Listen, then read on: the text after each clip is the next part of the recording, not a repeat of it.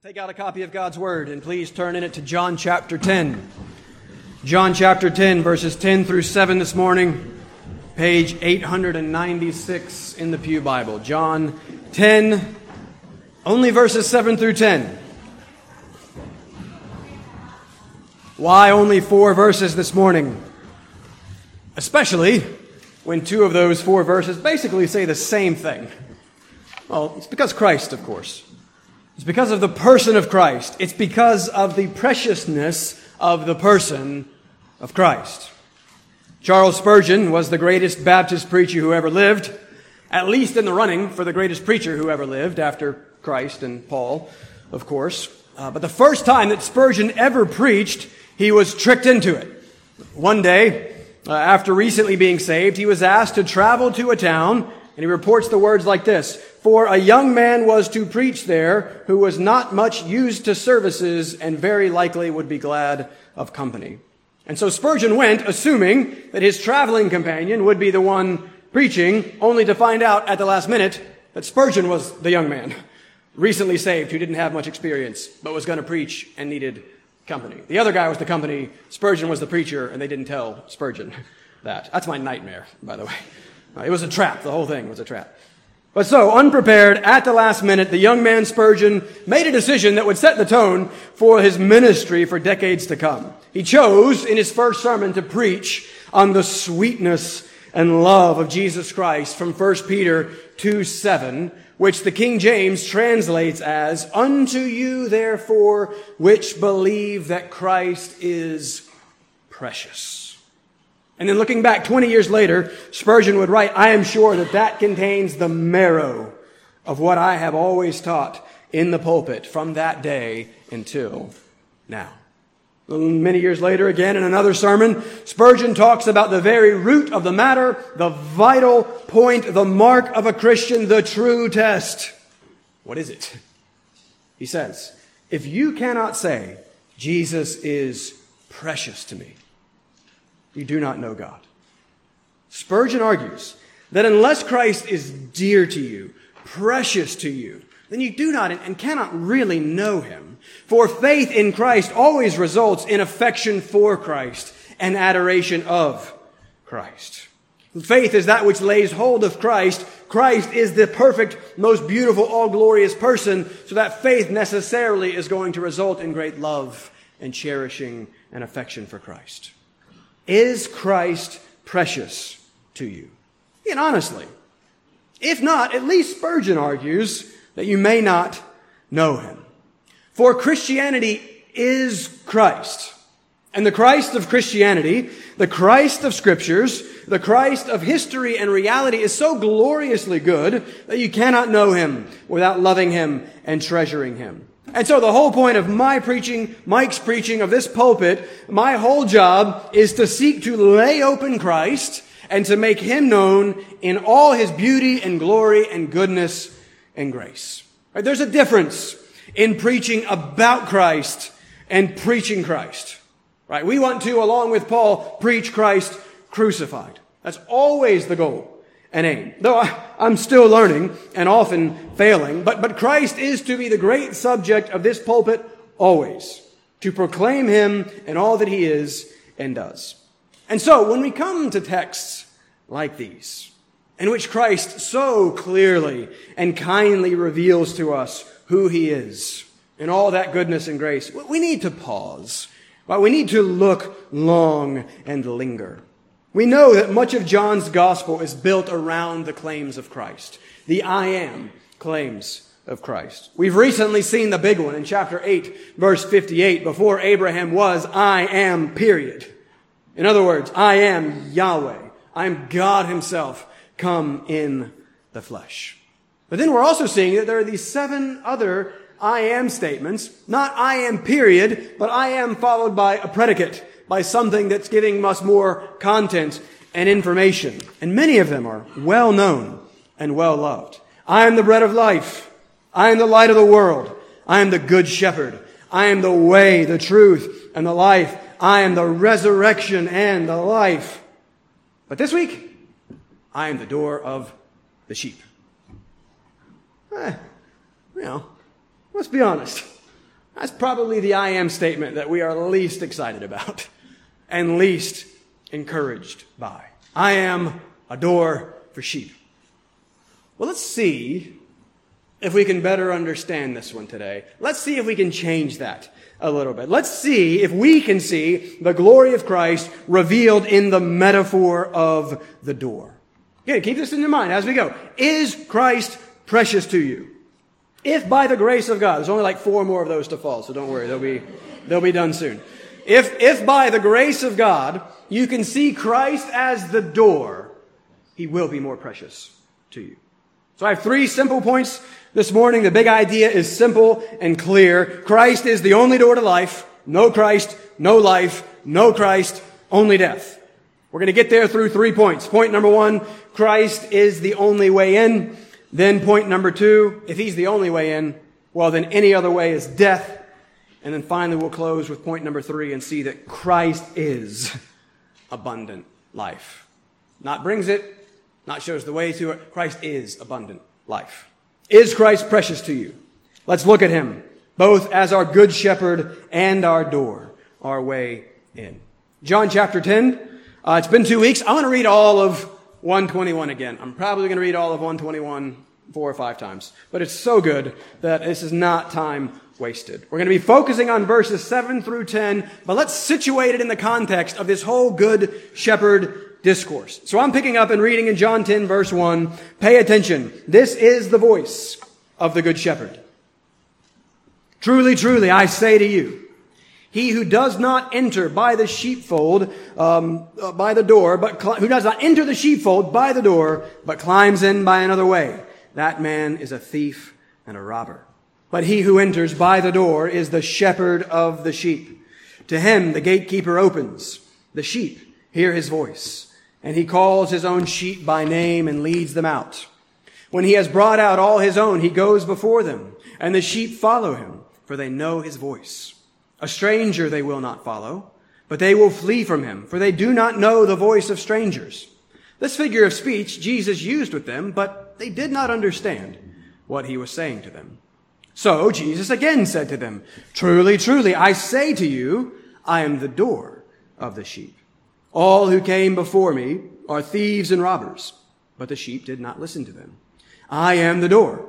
If anyone enters by me, he will be saved, and will go in and out and find pasture. The thief comes only to steal and kill and destroy.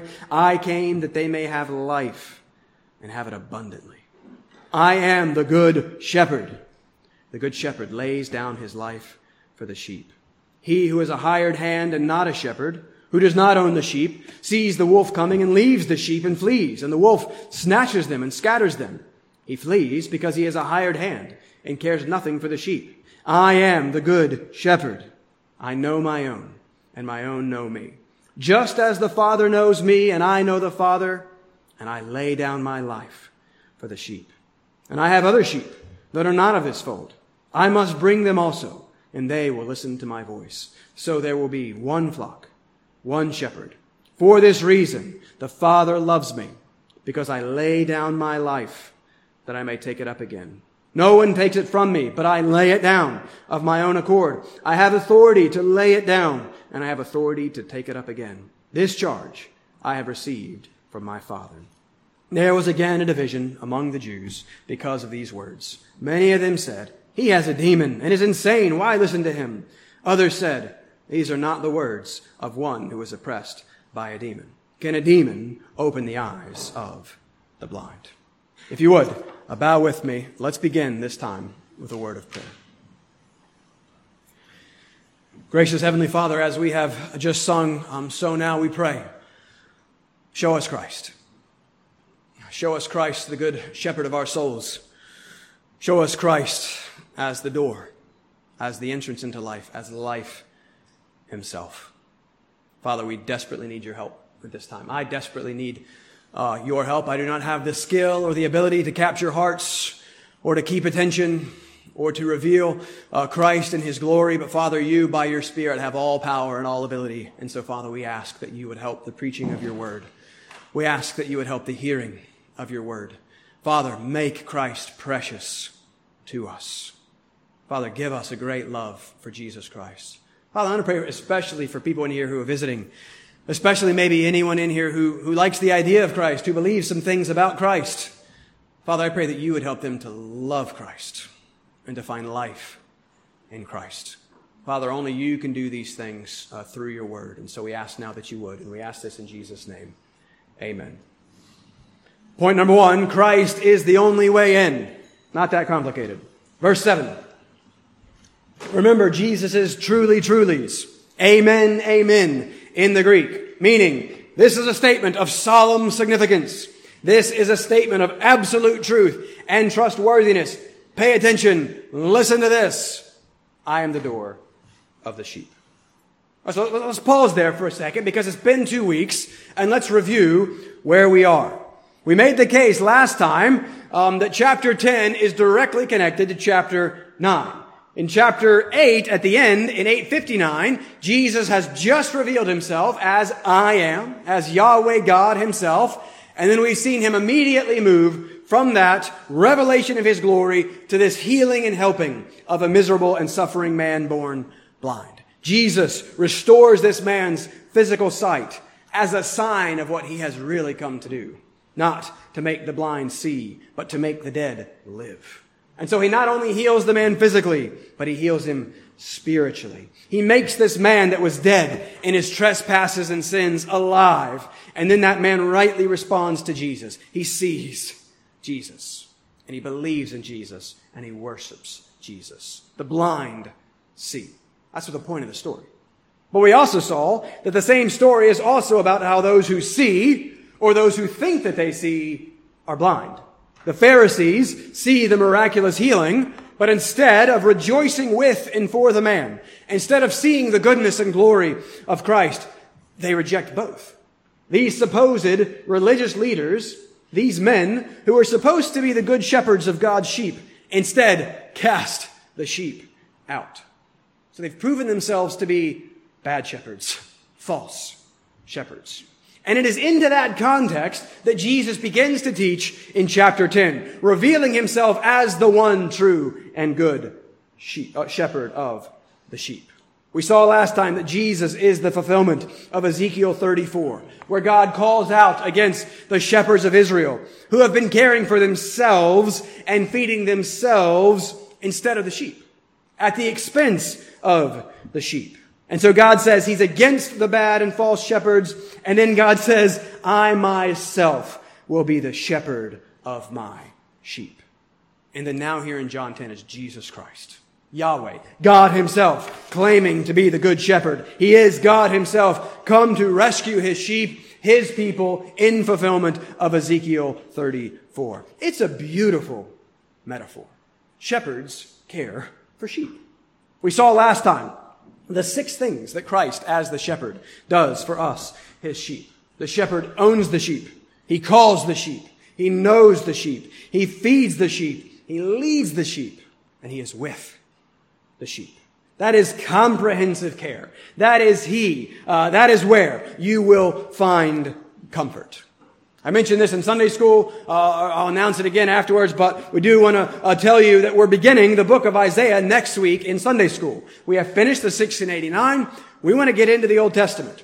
Isaiah is a big book, so we're going to focus on the second part, the salvation and restoration part, which opens in chapter 40, verse 1 with these words, "Comfort, comfort my people, says your God. Speak tenderly to Jerusalem. Cry to her that her warfare is ended, that her iniquity is pardoned."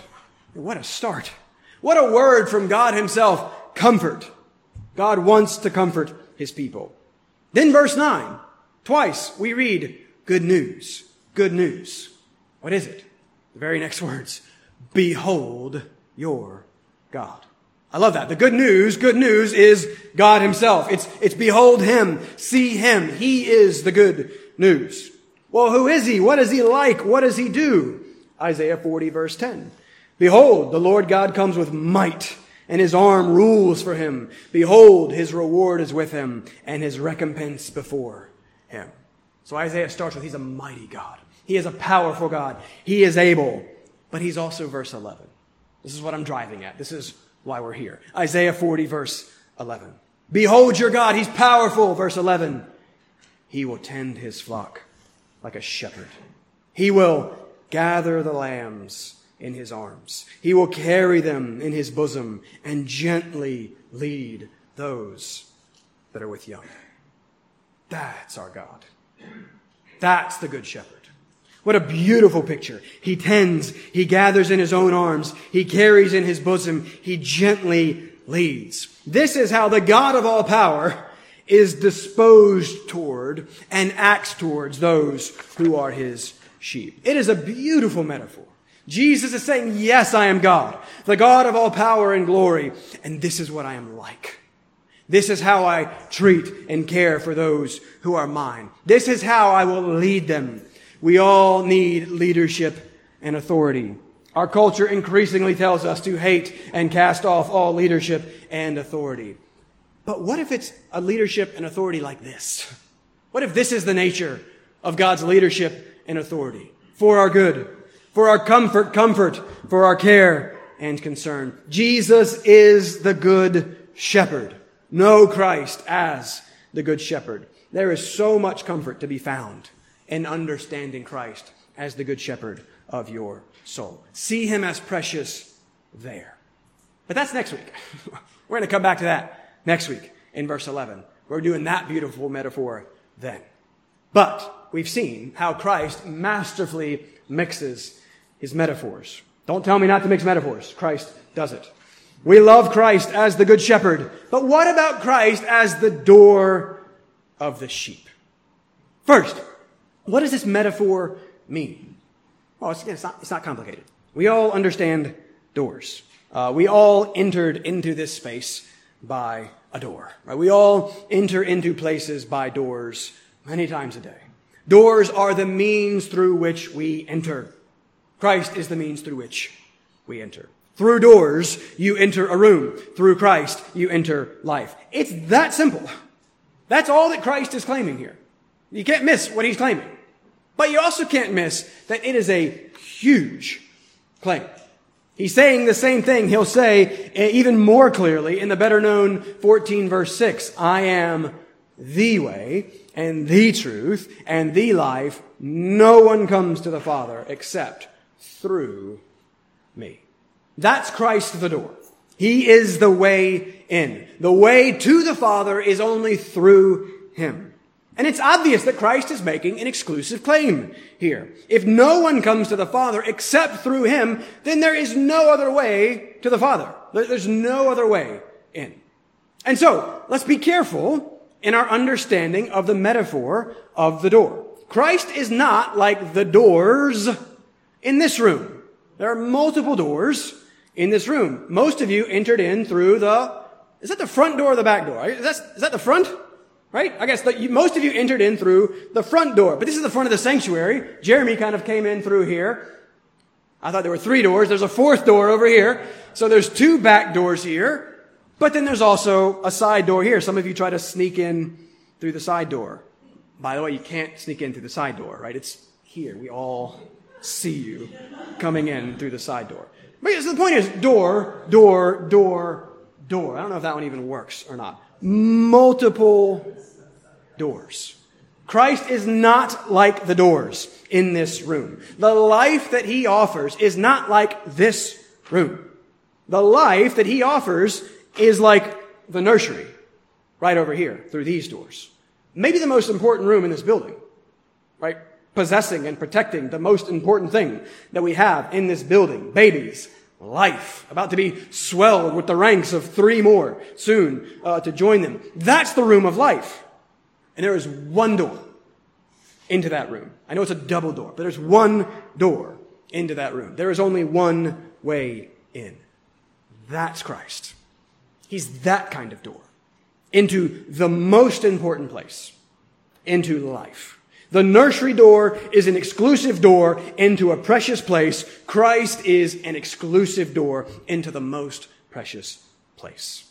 And that's what we're going to do in point 3. But for now, part of what we're seeing here is that the preciousness of Christ is found in the uniqueness of Christ. People today all rail against any claim of exclusivity. They want there to be any way. They want the way to be an easy way. They want the way to be whatever way they want to come in. But we just read Matthew 7. What if the way that the world wants is not reality? What if that's actually not the way that things are? What if Christ's words there in Matthew 7 are true? Consider verse 13 again. Enter by the narrow gate, for the gate is wide, and the way is easy that leads to destruction, and those who enter by it are many. For the gate is narrow, and the way is hard that leads to life, and those who find it are few. And so if you combine Matthew there in Matthew 7 and John here in chapter 10, Jesus says, enter by the gate, and I am the door. Enter, and enter by me. Only me. Nice and simple so far. Pretty clear. Again, but also pretty confrontational and controversial. Jesus makes big, bold claims. They are not hard to understand. I am the only way in. I am God, and thus I'm the only way to God. And then as Jesus is prone to do, he doesn't back down. Right? We tend to make big claims and qualify, like, whoa, no, hold on, don't misunderstand. Jesus doesn't do that. He doesn't qualify. He doesn't ease up. He doubles down and presses his provocative point even further, making it both more clear and more controversial. As we read the very next verse in Matthew 7, after the narrow gate, Jesus follows up in verse 15 saying, beware of false prophets who come to you in sheep's clothing, but inwardly are ravenous wolves. So the gate is narrow. Make sure and enter it. It's the only way to life. Thus also be very careful about who you follow, about who you listen to. Be very careful of false prophets and false shepherds. If Christ is the door, if he is the only way in, then there is nothing more important than making sure that you have entered through him. And that includes making sure that you are not following anyone else or seeking to enter in any other way. Point number 2, any other way is death. Look at verse 8. Jesus says, all who came before me are thieves and robbers, but the sheep did not listen to them. Who's Jesus talking about there? Who are the all who come before me? We have to read that all in context, right? We know that he can't be speaking, for example, of John the Baptist, who literally goes before Jesus, right? Who Jesus himself says that none greater have been born of women. He can't be talking about Moses, who he's just told us wrote about him, or of Abraham, before whom I am. Right? No, he's not literally talking about all, as in every single person who came before him. He's talking to all who stand before him. He's talking again about the Pharisees, having just cast out one of his sheep, and all that they represent. They and what they represent are the thieves and the robbers. The Pharisees are also the paradigm. They are the representatives and examples of what it means to be a thief and a robber. I don't think there's any distinction between the words thief and robber there. I think it's just emphasis by repetition. We know the first word, kleptes, from the verb klepto, to steal. Right? We still call people prone to thieving today kleptos. That's this word. My children are candy kleptos. They are also phone kleptos. Right? Watch out. Help us out. We're trying to minimize screens. Don't give them your phones, or leave the phones unattended around Nora or Tessa. But those are cute kleptos. These are not. Because look at verse 10. Verse 10 further clarifies the true nature of these individuals. The thief comes only to steal. Again, same word. The kleptes comes only to kleptos. But what really is the big deal, right? Just a little thieving. Keep reading. To steal and kill and destroy. So Jesus says, I am the door, I am the way in. All others then are thieves and robbers. All others are not a way in. If I'm the only way, anything else is not a way. And if they are not a way in, then they are ultimately only a way to death. And again, let's make sure we don't just pick on the Pharisees here. They're just the paradigm, the example, the model, the pattern. I argued last time that a false shepherd Now Jesus is calling them here thieves and robbers. Same thing. He's talking about the same stuff. A false shepherd, a thief, a robber is anyone or anything that turns your attention away from Christ. Anything that draws you away from the good shepherd and the only door.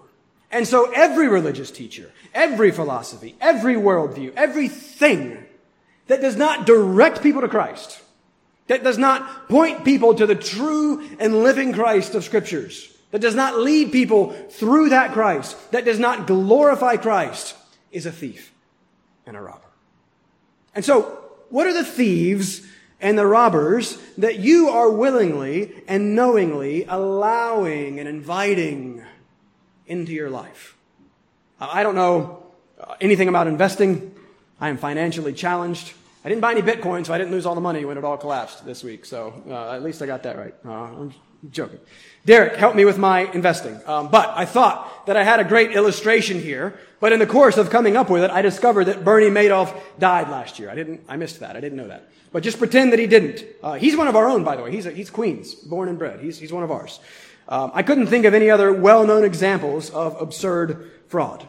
But Madoff is known as the architect of the greatest Ponzi scheme in history. He stole upwards of $20 billion from people and ended up costing people upwards of $65 billion. That has been proven without a doubt in the court of law. He has been convicted. I know that he is a thief and a robber. Thus, it would have been quite foolish last year had I decided to pop down. The prison is actually in Butner, North Carolina. It's not far from where I went to seminary. It would have been very foolish had I gone there to give Madoff a check for all my admittedly little money and said, well, here you go, Bernie. Can you take care of this for me? Right? That'd be dumb. Why would I willingly entrust all that I have to a known thief and robber? Why are you maybe willingly entrusting all that you have, your very life and soul, to known thieves and robbers?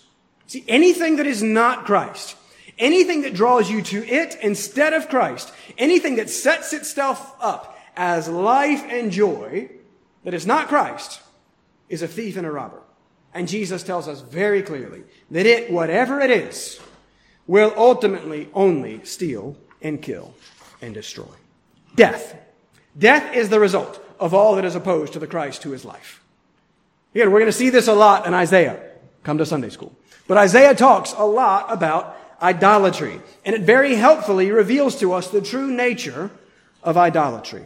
Flip there real quick. Isaiah 44, page 605. I want to show you a few passages that really challenge me and that I kind of try to keep in mind. Isaiah 44, page 605. I'm going to give you three passages, three different places. I encourage you to jot these down and then come back to them and consider them kind of throughout the week. Isaiah 44. Remember, Jesus is talking about thieves and robbers. I am applying that to anything that draws you away from Christ. Anything that draws your attention and affection away from Christ. And this is what idolatry is. We need to be aware of what it is, how prone we are to it, and how deadly it is. Isaiah 44 is one of the great passages on idolatry. Look at verse 9. This is significant. Verse 9 says, all who fashion idols are nothing, and the things they delight in do not profit. Look at verse 10. Who fashions a god or casts an idol that is profitable for nothing? Many times throughout this book, God will make it clear that idols are nothing. Note that in verse 9, he doesn't say there that idols are nothing. He says that all who fashion idols are nothing. Right? He's saying that you give yourself to nothing, you become nothing. You give your attention and affection to nothing, you become nothing. This is the basic biblical principle, that we become what we behold. God then goes on to mock those who make and bow down to idols, those who take a tree. And down in verse 16, it says, half of it he burns in the fire. Over the half he eats meat. He roasts it and is satisfied. And the rest of it, he makes into a god, his idol, and falls down to it and worships it. He prays to it and says, deliver me, for you are my God. It's crazy, right? You take a piece of wood and you cook with part of it, and then you worship the other part of it. Crazy. We all do it. Flip to your left. Flip to Psalm 115, page 510. Just giving you a few key idolatry passages. Idols as thieves and robbers. That's what we're doing. Psalm 115, page 510. In verses 4 through 7, we see that idols, the work of human hands, have mouths but do not speak, eyes but do not see, ears but do not hear, and so on. Again, they are nothing and do nothing. Same as Isaiah. Look at verse 8. Those who make them become like them. So do all who trust in them. And that's the same as Isaiah 44. The idols are nothing. They do nothing. You give yourself to nothing, you become nothing. You give your primary and ultimate attention and affection to nothing, you become nothing. One more. 2 Kings 17. Further to your left. 3:23. 2 Kings 17, 3:23. That's a heavy chapter. You see it there in the middle. The heading tells us. What's this chapter about? The fall of Israel. Well, why did Israel fall? Well, look at the next heading, just one verse below it. Exile because of idolatry. Israel is idolatrous. Israel falls. This happened, the end of Israel, great death and destruction. Verse 7, look at verse 7, 2 Kings 17:7. For the people of Israel had sinned against the Lord their God, skipped down, and had feared other gods. Verse 12 tells us very clearly they served idols. Now look at verse 15. This is unsettling. Right, I spend some time on this every time I read it. 2 Kings 17:15. They despised his statutes and his covenant that he made with their fathers and the warnings that he gave them. Here it is.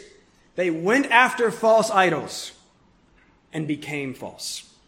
They went after false idols and became themselves false. That's sobering.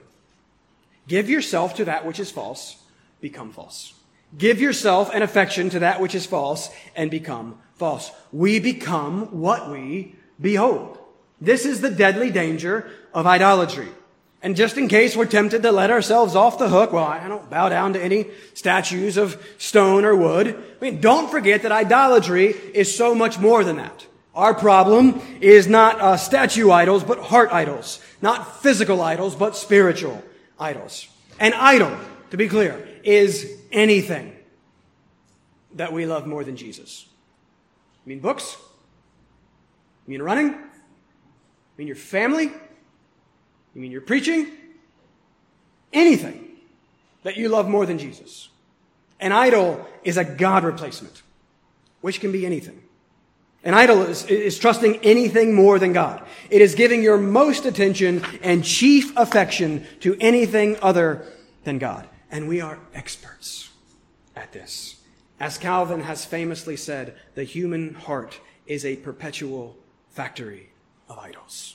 We just make them. We just churn them out. We can take anything and turn it into an idol. Who do you love? What are you beholding? What are you giving your attention and your affection to? That has huge impacts. Influence is everything. Psalm 1, the first psalm, is all about influence. Read Psalm 1 and live accordingly. Psalm 1 is so important. What are you giving your attention and affection to?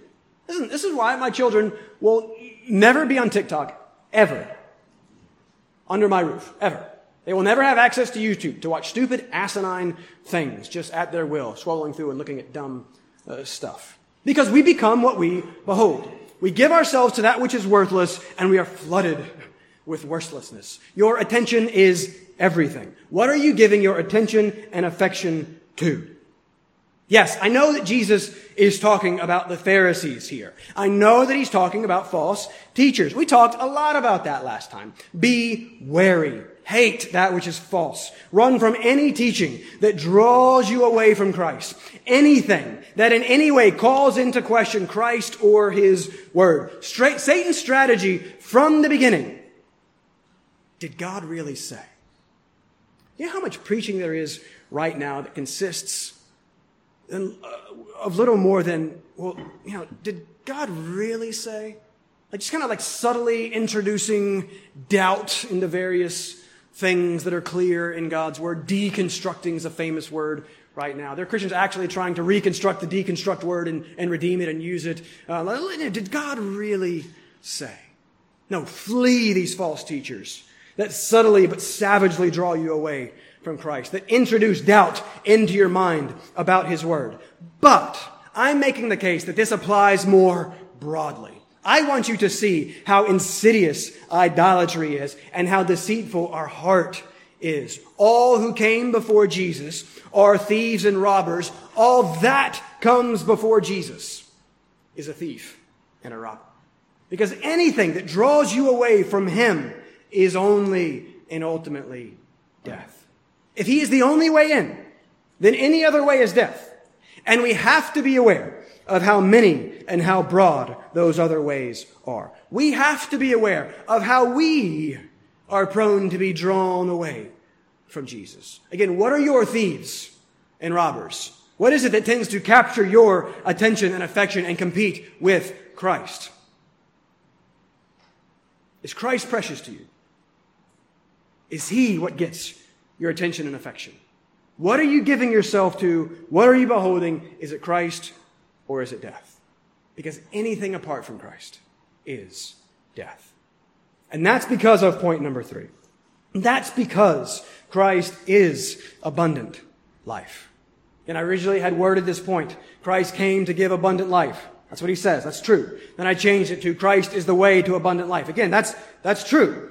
But I want to emphasize that Christ is himself abundant life. I think that's what he's ultimately driving at and saying. I think that's what we often miss. This can help us see the true preciousness of Christ. Isn't life precious? What if Christ is life? Here we're going to see his preciousness. And point number 3 is also going to help us better understand point number 2. Why is anything else death? Because Christ is life. Why is anything else so bad? Because Christ is so good. Look at verse 9. The second, I am the door. Now he gives us more. I am the door. If anyone enters by me, he will be saved. And he will go in and out and find pasture. And there it is. There's the life. There's the 7th thing that the shepherd does for the sheep. The shepherd owns, calls, knows, feeds, leads, is with the sheep. The shepherd saves the sheep. And that sounds pretty good if we read it in light of what we've already read in the first half of the following verse 10, that the thieves come to steal and kill and destroy. The shepherd comes to save us from that. The shepherd comes to save us from all that which is death. Read this in light of what we've just learned of idolatry. You become what you behold. Idols are nothing. Those who worship them become like them. Nothing is nothing other than death. Shorter catechism. Sin is disobeying or not conforming to God's law in any way. God's good and gracious law. God's law, which is the perfect reflection of his good and righteous character. Sin is to reject that law, and in rejecting that law, sin is to reject him. Right? Sin is the rejection of God himself. But what are the first 2 commandments of that good law? No other gods before me. No idols. Idolatry is sin. It is breaking of the first 2 commandments of the law. It is the breaking of the one great summary commandment of the law that Christ gives us. The law commands, you shall love the Lord your God with all your heart and with all your soul and with all your mind. That's a command. You see how related that is to, is Christ precious to you? Is Christ the most precious thing to you? Jesus says, love the Lord your God with all your heart, with all your soul, and with all your mind. This is the first and great commandment. And we know that the wages of sin is death. And so idolatry, any idolatry, is breaking the first 2 commandments of the law. It is breaking the one great summary commandment. The wages of sin is death. Therefore, you break the law, you get death. You reject the God of life, you get death. That's how idols or anything are thieves and robbers, stealing and killing and destroying. And that is what the Good Shepherd, the door, has come to save us from. Note that he says in verse 9, those who enter through me will be saved. What does that mean? What exactly does he mean by saved? Verse 10. Look at the second half of verse 10. What one commentator claims is the greatest explanation for Christ's coming. I came that they may have life and have it abundantly. And here's why it's so unfortunate and artificial to break up the text here. Right? A good preacher would be able to do this whole text and wouldn't break up the text. Sorry. But here's why I wanted to read the whole thing again. But what's coming is so good that we've got to give it a whole week next week. But we can't make sense of this coming that we may have life, coming that we become what we behold idolaters, his coming that we nothing because we gave ourselves to nothing, we who are false because we gave ourselves to that which is false, we who are dead because we gave our attention and affection to that which is death. How could this good shepherd come to give us dead, idolatrous sinners life? 5 times he tells us. He won't let us miss it. He drills it into our brains. Repetition, repetition, repetition, repetition, repetition. Is that too much? That's how many times he tells us. Look at this. Look at the text. Look at verse 11. I am the good shepherd. Well, what? Why? What is it about you that makes you good? The good shepherd lays down his life for the sheep. Look at verse 15. I lay down my life for the sheep. Look at verse 17. I lay down my life. Look at verse 18. I lay it down. Look at 18 again, because he says it again. I lay it down. What are you telling us, Jesus? What did you, the good shepherd, come to do? It's there. I came to die. 5 times. That's the good shepherd. That's the door. That's how you find abundant life. That's how you enter through him. You enter through his death. The good shepherd came that we may have life. The door is death. The door is his death. You enter through believing and receiving his death. You enter through seeing him for who he is. For treasuring him for what he has done. Is Christ precious to you? If all this is true, point 2 followed by point 3, how could he not be precious to us? He's the good shepherd who lays down his life for the sheep. He is God who lays down his life for man. He is holiness who lays down his life for sinners. He is life who takes on death to give the dead abundant life. This is the gospel.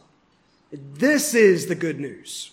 This is the one thing that you most need. You need a solution to your sin and death problem. Christ is the only way in, because he is the only solution to your sin and death problem. You know that you have a sin and death problem.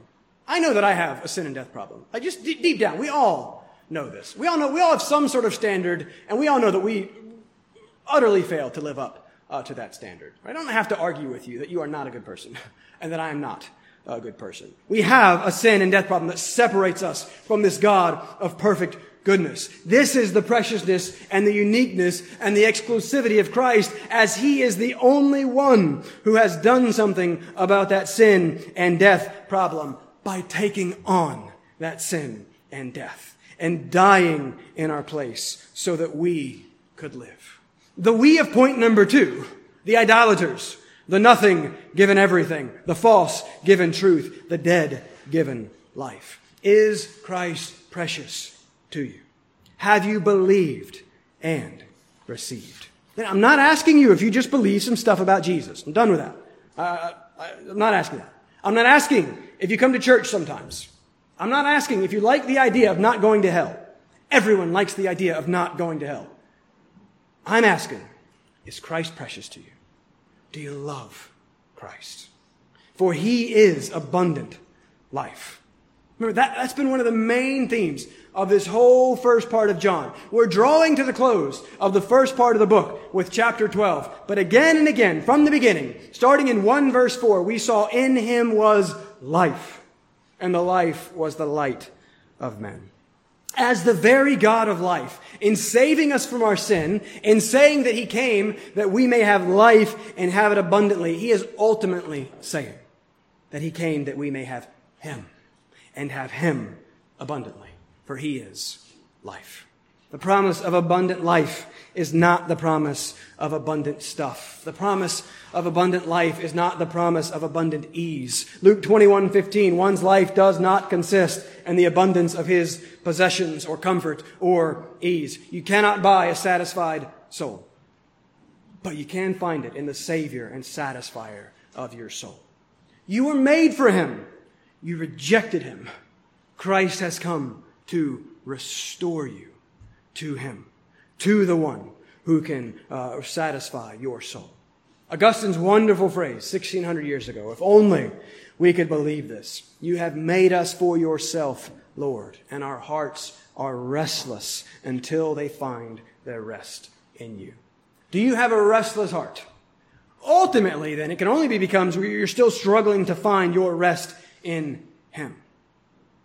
Our hearts are restless until they find their rest in you. Our hearts are dead until they find their life in you and with you.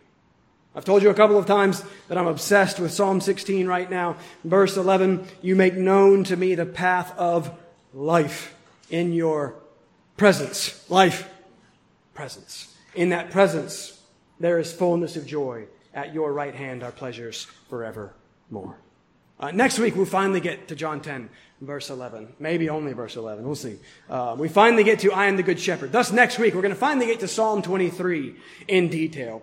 Psalm 23 it's the psalm of the contented life, the satisfied life, the abundant life. More next time, but I want to whet your appetite with the end of Psalm 23. What is the conclusion of all this good shepherding? What is the last thing that David says? Surely, goodness and mercy shall follow me all the days of my life, and I shall dwell in the house of the Lord forever. Sure. Confidence, right? I love that. The verb follow there in the Hebrew, it could actually be translated a lot more strongly. It's often translated as chase, pursue, hunt, not let out of sight. That's what God's goodness and mercy does for us. Chases us, pursues us, hunts us, haunts us. People pursue happiness. Happiness pursues God's people. Abundant life is the lot of God's people, because they have God himself. For you are with me, David says. And it is this God himself who is abundant life. Do you believe this? Right, not that you'll find life in your circumstances changing. Not that things will get easier or better, or you'll get a better job or more money, or that relationship problem will be solved, or better work, or whatever the thing is. Do you believe that abundant life is found apart from all of those things? Whatever change may come, and that it's not wrong to desire to come. But do you believe that it's ultimately only found in him?